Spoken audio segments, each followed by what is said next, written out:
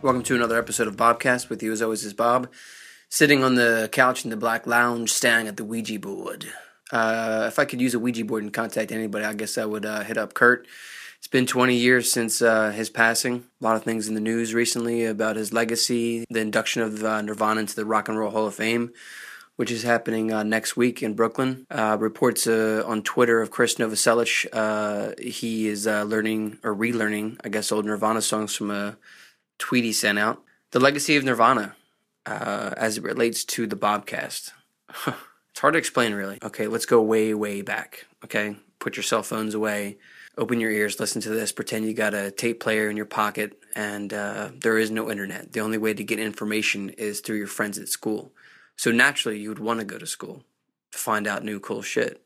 One of these things was Nirvana. I actually can't pinpoint who told me about Nirvana, but I remember the moment I bought the single, Smells Like Teen Spirit, with its B-side, Even in His Youth. It was at what is FYE now in the Plymouth Meeting Mall. It's the same looking store, same tiles on the wall. It was then a Sam Goody, and I purchased the tape, the single cassette tape for about $1.99, maybe $2.99. I forget how much singles were back then. But yeah, I instantly was spellbinded by Kurt Cobain's voice, the guitar, the melodies, the bobbling, bouncy bass riffs of Chris.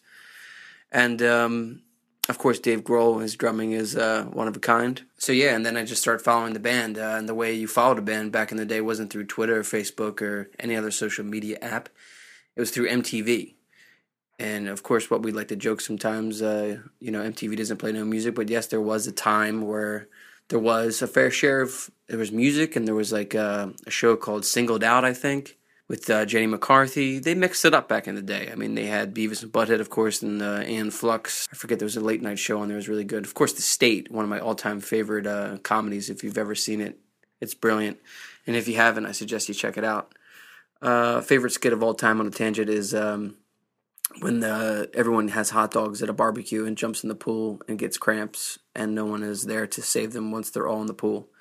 Back to Kurt and Nirvana. I remember definitely, I think it was a New Year's Eve, and Nirvana played a Seattle warehouse for what was called Live and Loud. Nirvana was the headliner. Originally, they were supposed to share the bill with Pearl Jam, but Pearl Jam backed out at the last moment. The opening band was Cypress Hill, if I believe. The venue was amazing. The camera work, phenomenal. They just released a DVD of it, I think, last year. But yeah, this is like the height of like where I'm just like, wow, this band is amazing. When I was growing up, of course, I was listening to my parents' music, which I still listen to. The Doors, the Beatles, etc., etc.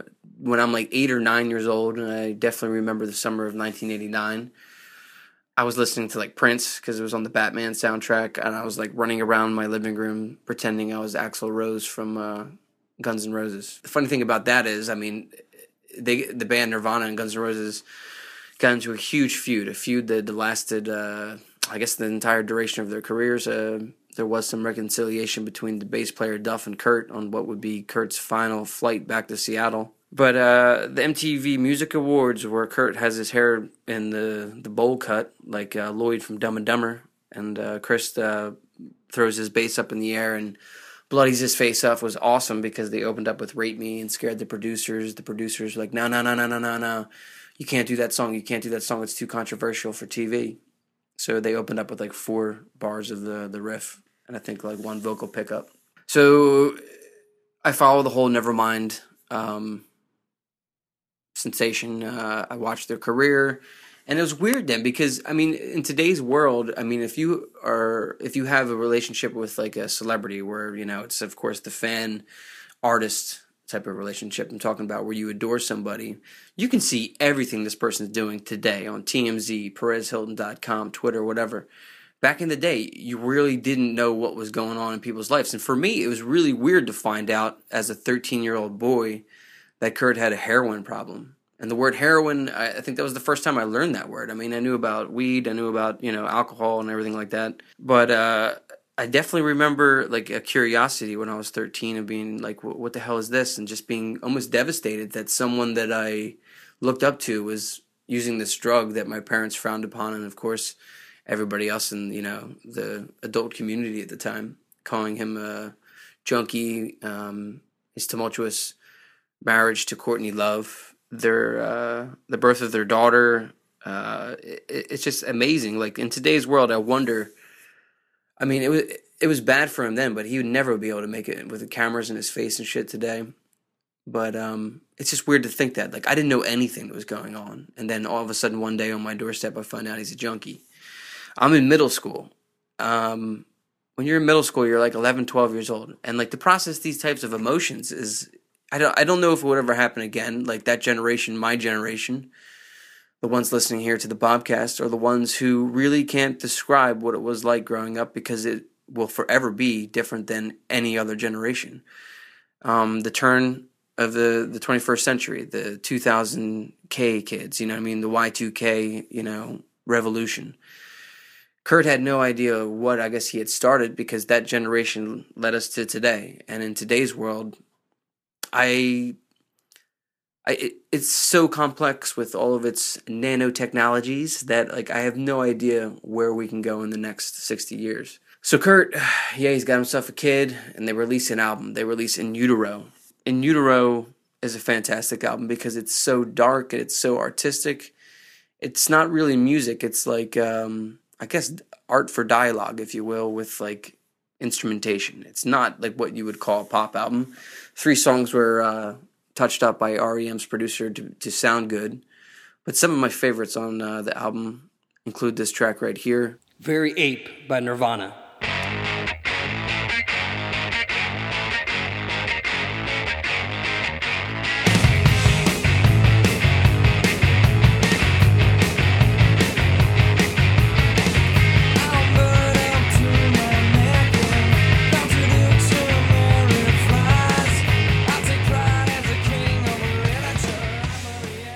So the album's out, right? And at this time, I think I'm like around 13 years old. And I'm like, Mom, please, let me go see Nirvana. Let me go see Nirvana. So basically, my mom ain't gonna let me go. She's like, nah, there's no way, Bob. It's a school night. Nirvana was playing at the Philadelphia Armory. And it was a Wednesday night. I remember it like it was yesterday. And, man, I wanted to go so bad. She wouldn't let me go. The school night, you know what I mean? I understand in hindsight, looking back at it now. Soon after I missed the show, I get a piece of information from MTV News, once again, that, and props to Kurt Loder for being one of the greatest anchormen ever. I get news that Nirvana's going to be on the Lollapalooza tour that summer. So I'm hype. I pre-planned with my friend Mike Flacco that we're definitely going to go see this show. The kids in school that I hung out with, man, we all had those shirts from Swirled World down the beach. I had Nirvana, Kevin Quinn had Pearl Jam, Drew was in the Stone Temple Pilots. TJ was into Nirvana as well. So we get to like the month of March. And it's around March 1994. And I'm waiting. Like this, I'm like, only got a couple more months of school left. Nirvana, they're playing Lollapalooza. It's going to be great. It's a Friday. I am in 8th grade at the Colonial Middle School. And I'm going home with Mary Homan, Christopher Homan's mom. And we get news that Kurt's dead. I think it was around, if I'm not mistaken, March 4th, around then. And we think he's dead. WDRE is reporting it. Y100 at the time is reporting it. And then we find out that it's not true. And I'm like, thank God, maybe he'll get better. Maybe he'll get better, right? Once again, no world of communication like TMZ.com, any of that stuff. I have no idea what's going on. My fingers are crossed. But I have this, like, I remember looking back at it and being like, it's too good to be true. Something's going to happen. Like, what? I was only 14 years old, and I was at the turn, I guess, of puberty, and like it was just the strangest time of my life. And we found out he's okay. I mean, if there was a TMZ on March 18th, 1994, I would have found out that Courtney Love called Seattle police, informing them that Kurt Cobain was suicidal and had locked himself in a room with a gun. And that, that's weird, right? I mean, if you think about that now, if any celebrity threatened to kill himself and locked him in a room and the police were called in any city, it'd be all over the news. So we don't know at this time, but Courtney Love and all of his friends are trying to stage a detox, intervention. And, he shows up to the intervention. At first he doesn't, he listens to him for a little bit. I imagine then he gets pissed off and He goes up to his room and he locks it. And then later that day, he agrees to go to Exodus Recovery Center in Los Angeles, California. And this is on March 30th, 1994. So he gets to the treatment center. He starts talking to counselors about his drug usage, personal problems. He has visits from his daughter, Frances. He's there for, I guess, one night? And then he decides to jump the wall. And the creepy thing is that I found out years later is that Kurt uses his credit card to buy a plane ticket back to Seattle. And who's sitting next to him but Duff McKagan from Guns N' Roses? According to McKagan's blog and I think his book, he says that he sensed something was wrong. So I guess, what is it, April 2nd now, right? Day after April Fool's Day. It's actually the day that we're recording this Bobcast. So the day after April Fool's Day, Kurt's seen all around town, probably wearing them sunglasses you've seen in the recent photographs, that hat with the flaps coming down. He spends a couple days, he buys a shotgun with his friend, and then we all know the rest of the story. On April 8th, 1994, Cobain's body was discovered in Lake Washington. He was found by an electrician named Gary Smith. And basically, I remember being devastated. 14 years old, being like, my favorite band's gone. This is something, I guess my parents had a hard time relating to, because, I mean, their music generation, not really, there was never really a suicide. There was a lot of drinking at 27. Who knows what happened to Jim Morrison? So it's hard for them to understand what I was going through. So I felt like I was like lost in this, like, dark room trying to battle, whatever emotions were coming my way from what I heard on WDRE. I call into WDRE, and I think that's the first time I was ever on the radio. I said something along the lines of, his music will always be with us. And, 20 years later, his music is still here. So in the news now, Kurt is being, I guess, his legacy is being celebrated 20 years later from when he took his life, left this world, left us with a lot of questions. Of course, the online conspiracies are out there, but as you know, on the Bobcast, we don't like to pass judgment, so this show is just dedicated to the memory of Kurt Cobain.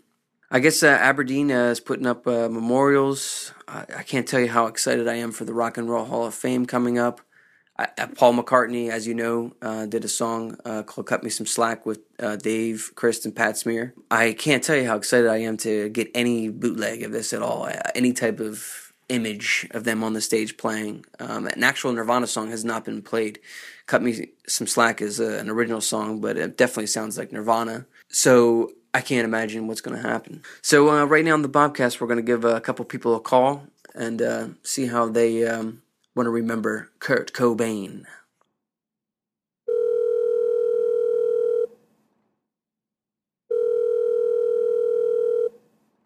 Hello? Yo, T, it's Bob with the Bobcast. Today we're recording KURTCAST, being that it's been 20 years since Kurt passed away. Question for you, T. I don't know if we were together that day, but can you place where you were on April the 8th, 1994, when you heard the news? So we were in 8th grade. Yeah, we were in 8th grade, so we were at school, I presumed. I know you and I were together because I remember you had recorded yourself calling into, you said WDRE, and later that night we were together, right? Yeah, that night. But in the daytime, I'm assuming, we had school that day, I'm pretty sure. So we were at school and heard about it, and obviously, like, the only thing we could talk about. But I know we were in 8th grade, but I can't really remember much about that day. No, just being stunned, like everybody else, Yeah. It's hard to believe it's been 20 years, being that we're 34 years old, and we were all but, 14 years old in 8th grade. Looking back on it now, as an adult, how do you think you processed the information as a young teenager?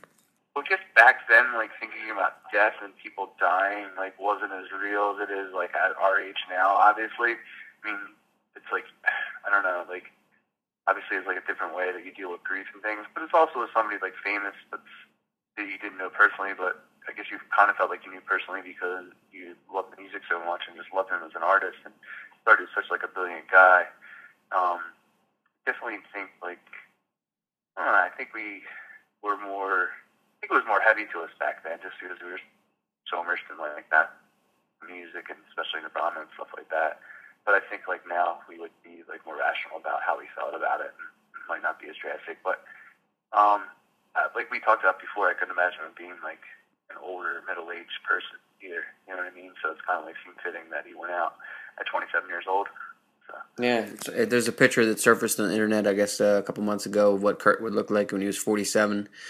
Last question here for you on the KURTCAST. If you could listen, or if you could pick one Nirvana song that would be the soundtrack of your life as it pertains to Nirvana, what song would that be? I don't know that, like, I heard All Apologies today, and that was really amazing, but also I always loved hearing Lithium.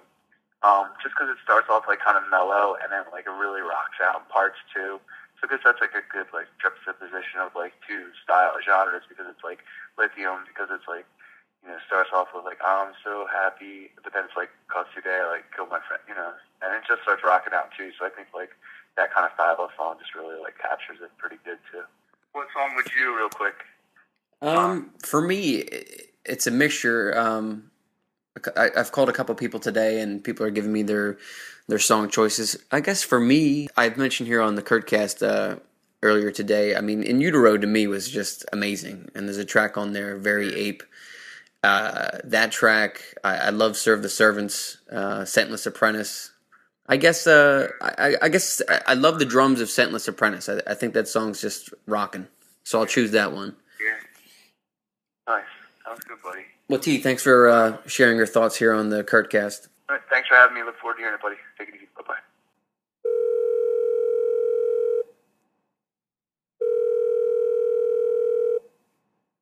Hello? Yo, what's up? It's Bobby with the Bobcast. On the phone here is Andrew Hockensmith from the Starving Artists, a.k.a. The Electrician.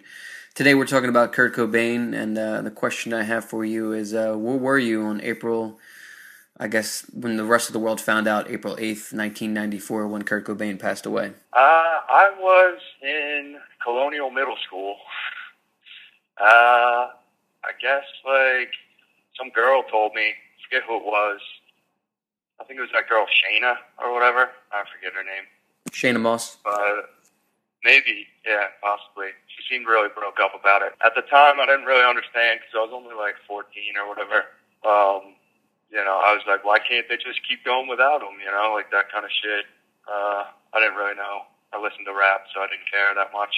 But now, you know, I see the significance of it. You know, the music was, I mean, it was just at its cure. I don't even know what I just said. Cure? At its pure essence, it's just like the core of rock and roll. You know, it's like pure feeling and energy on the record. And you just, like, can't beat that. I mean, nothing doesn't get any better than that, really. You know.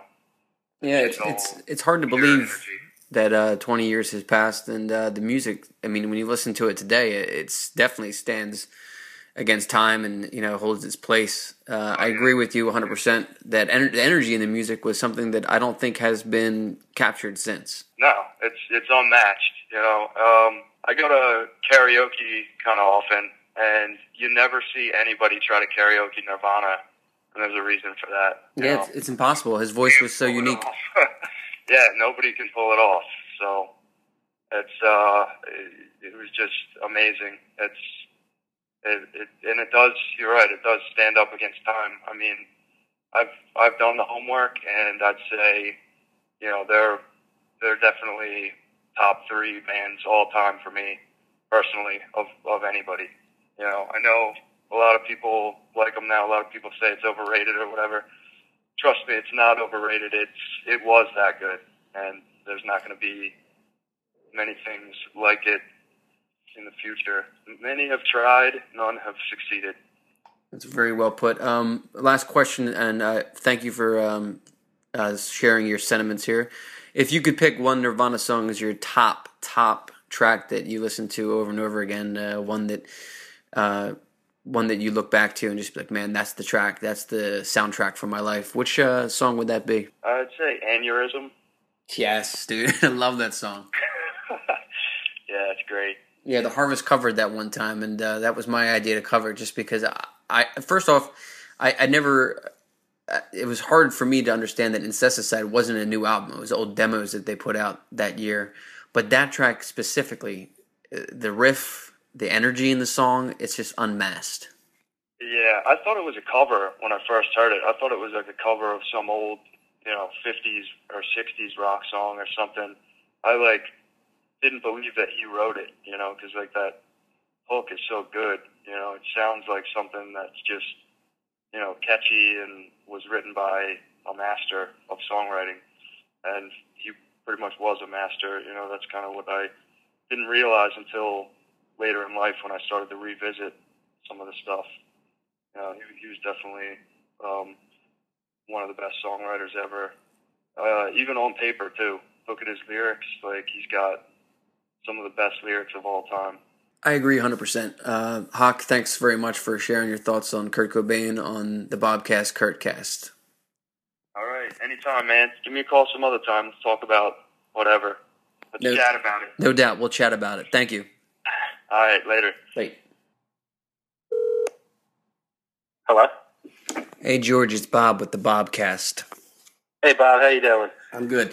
On the phone here is George, my neighbor. He moved in a couple weeks ago or a month ago or so, and I was elated to find out recently that we both share the same, fascination with Nirvana, Kurt Cobain. So today, George, we're recording the KURTCAST. So my first question for you, because I know you're on your break, where were you on April 8th, 1994, when you first heard the news? I was actually in, I think, 5th grade in the schoolyard, and my friend came in because his older sister had gotten us into Nirvana before Kurt died, and he was like, oh my God, Kurt killed himself, and man, I can remember that day so clearly, just even in 5th grade, just still stands out to me. So in 5th grade at that time, I guess you were a fan of Nirvana as well. I'm in 8th grade at the time. On the Bobcast today, most people, were all talking about how it was very difficult for us to deal with these emotions as, young kids. How do you think you processed these thoughts? I kind of actually was able to deal with that pretty easily. I think I lost my grandmother around that time, too. So it was kind of I dealt with that at the same time and just kind of molded them together. But yeah, that was Kurt was the first actual famous person that I felt that I really cared about that had died, and that's always stuck with me. All these years later, 20 years later, I guess one of the questions we've been asking people today on the KURTCAST is, now this is going to be a difficult one for you because I know you're a big Nirvana fan like myself, but if you could choose one song from the Nirvana catalog that would be the catalyst for the soundtrack of your life, what song would it be and why? Oh, man. I would say maybe Serve the Servants, because I just always like the one line where he's like, teenage angst has paid off well, now I'm bored and old. And that's kind of how I feel sometimes. Yeah, very well put. It's always stuck with me. Yeah, I agree with that. Being that he was only 27 or 26, I guess, when they were recording In Utero, for him to have that type of outlook, I guess, on the world. Earlier today on the Bobcast, KURTCAST, we've been talking about In Utero. I guess a new question that I'll ask you, since you're such a big Nirvana fan like myself. If they recorded another album, what do you think it would sound like? Like if they would have done another one after In Utero? Yeah, he had some material he was working on with Pat Smear. I guess they would go down in the basement and mess around. In your mind, in your thoughts, what do you think it would sound like? I think that it would have probably kind of started going towards more, a little bit like the Unplugged stuff he did at the time. Maybe a little more acoustically. I think he was maybe going to start getting away from a lot of the noise stuff that he did a lot. Yeah, I think more like a calmer album would have came next. Yeah. A lot of times in the news the last week, people have been saying or asking if Kurt was alive today, what would his music sound like? To me, I feel as like it would sound like Nirvana. Yeah, I agree with that. I definitely think it would still be kind of in your face, great lyrics, great music, great guitar parts, even though they're simple. They just they're catchy. I think it would have been exactly the same. He just would have looked a little older. Yeah, just a little older. Now, next week, the Rock and Roll Hall of Fame inducts Nirvana in there. The rumors are out that Nirvana, in some shape or form, will be playing. I can imagine you're as excited for this as I am. What do you expect from this performance? I think it's going to be great. I really do hope like Chris and Dave get up there and play. Like we were talking before, it'd be awesome if Paul McCartney got up there with them and they actually did real Nirvana songs this time. I think hearing Paul do School with them would be awesome. I'm sure they'll get Smells Like Teen Spirit in there. I would like to hear them do Lithium. I think that'd be nice. But I think they should do at least like one acoustic song. They'll probably do Where Did You Sleep Last Night, I think. Yeah, I'm definitely looking forward to it. George, I know you're on your break at work, but I wanted to get you on the KURTCAST. Soon we'll have to jam. I want to check out those Jaguars, those Jag Stags you got up there. No, definitely. And I got the Jag Stag, I got the Mustang. Hopefully I get the Jaguar eventually. Oh, you don't have the Jag, but still you got the Jag Stag, which I'm dying to check out. But George, That one's awesome. George, thanks a lot for being on the KURTCAST. We appreciate your time and sharing your thoughts and sentiments about Kurt Cobain. Oh, no problem, Bob. I appreciate it. I'll talk to you later. Late. So that concludes our KURTCAST, remembering Kurt Cobain 20 years later. Closing thoughts from me, what Nirvana, what Kurt Cobain did to me, the legacy as it reflects not only to the Bobcast but to myself. I don't think I would be, I wouldn't be the artist I am today. I definitely wouldn't have been in a band. I would never have started Downtown Harvest.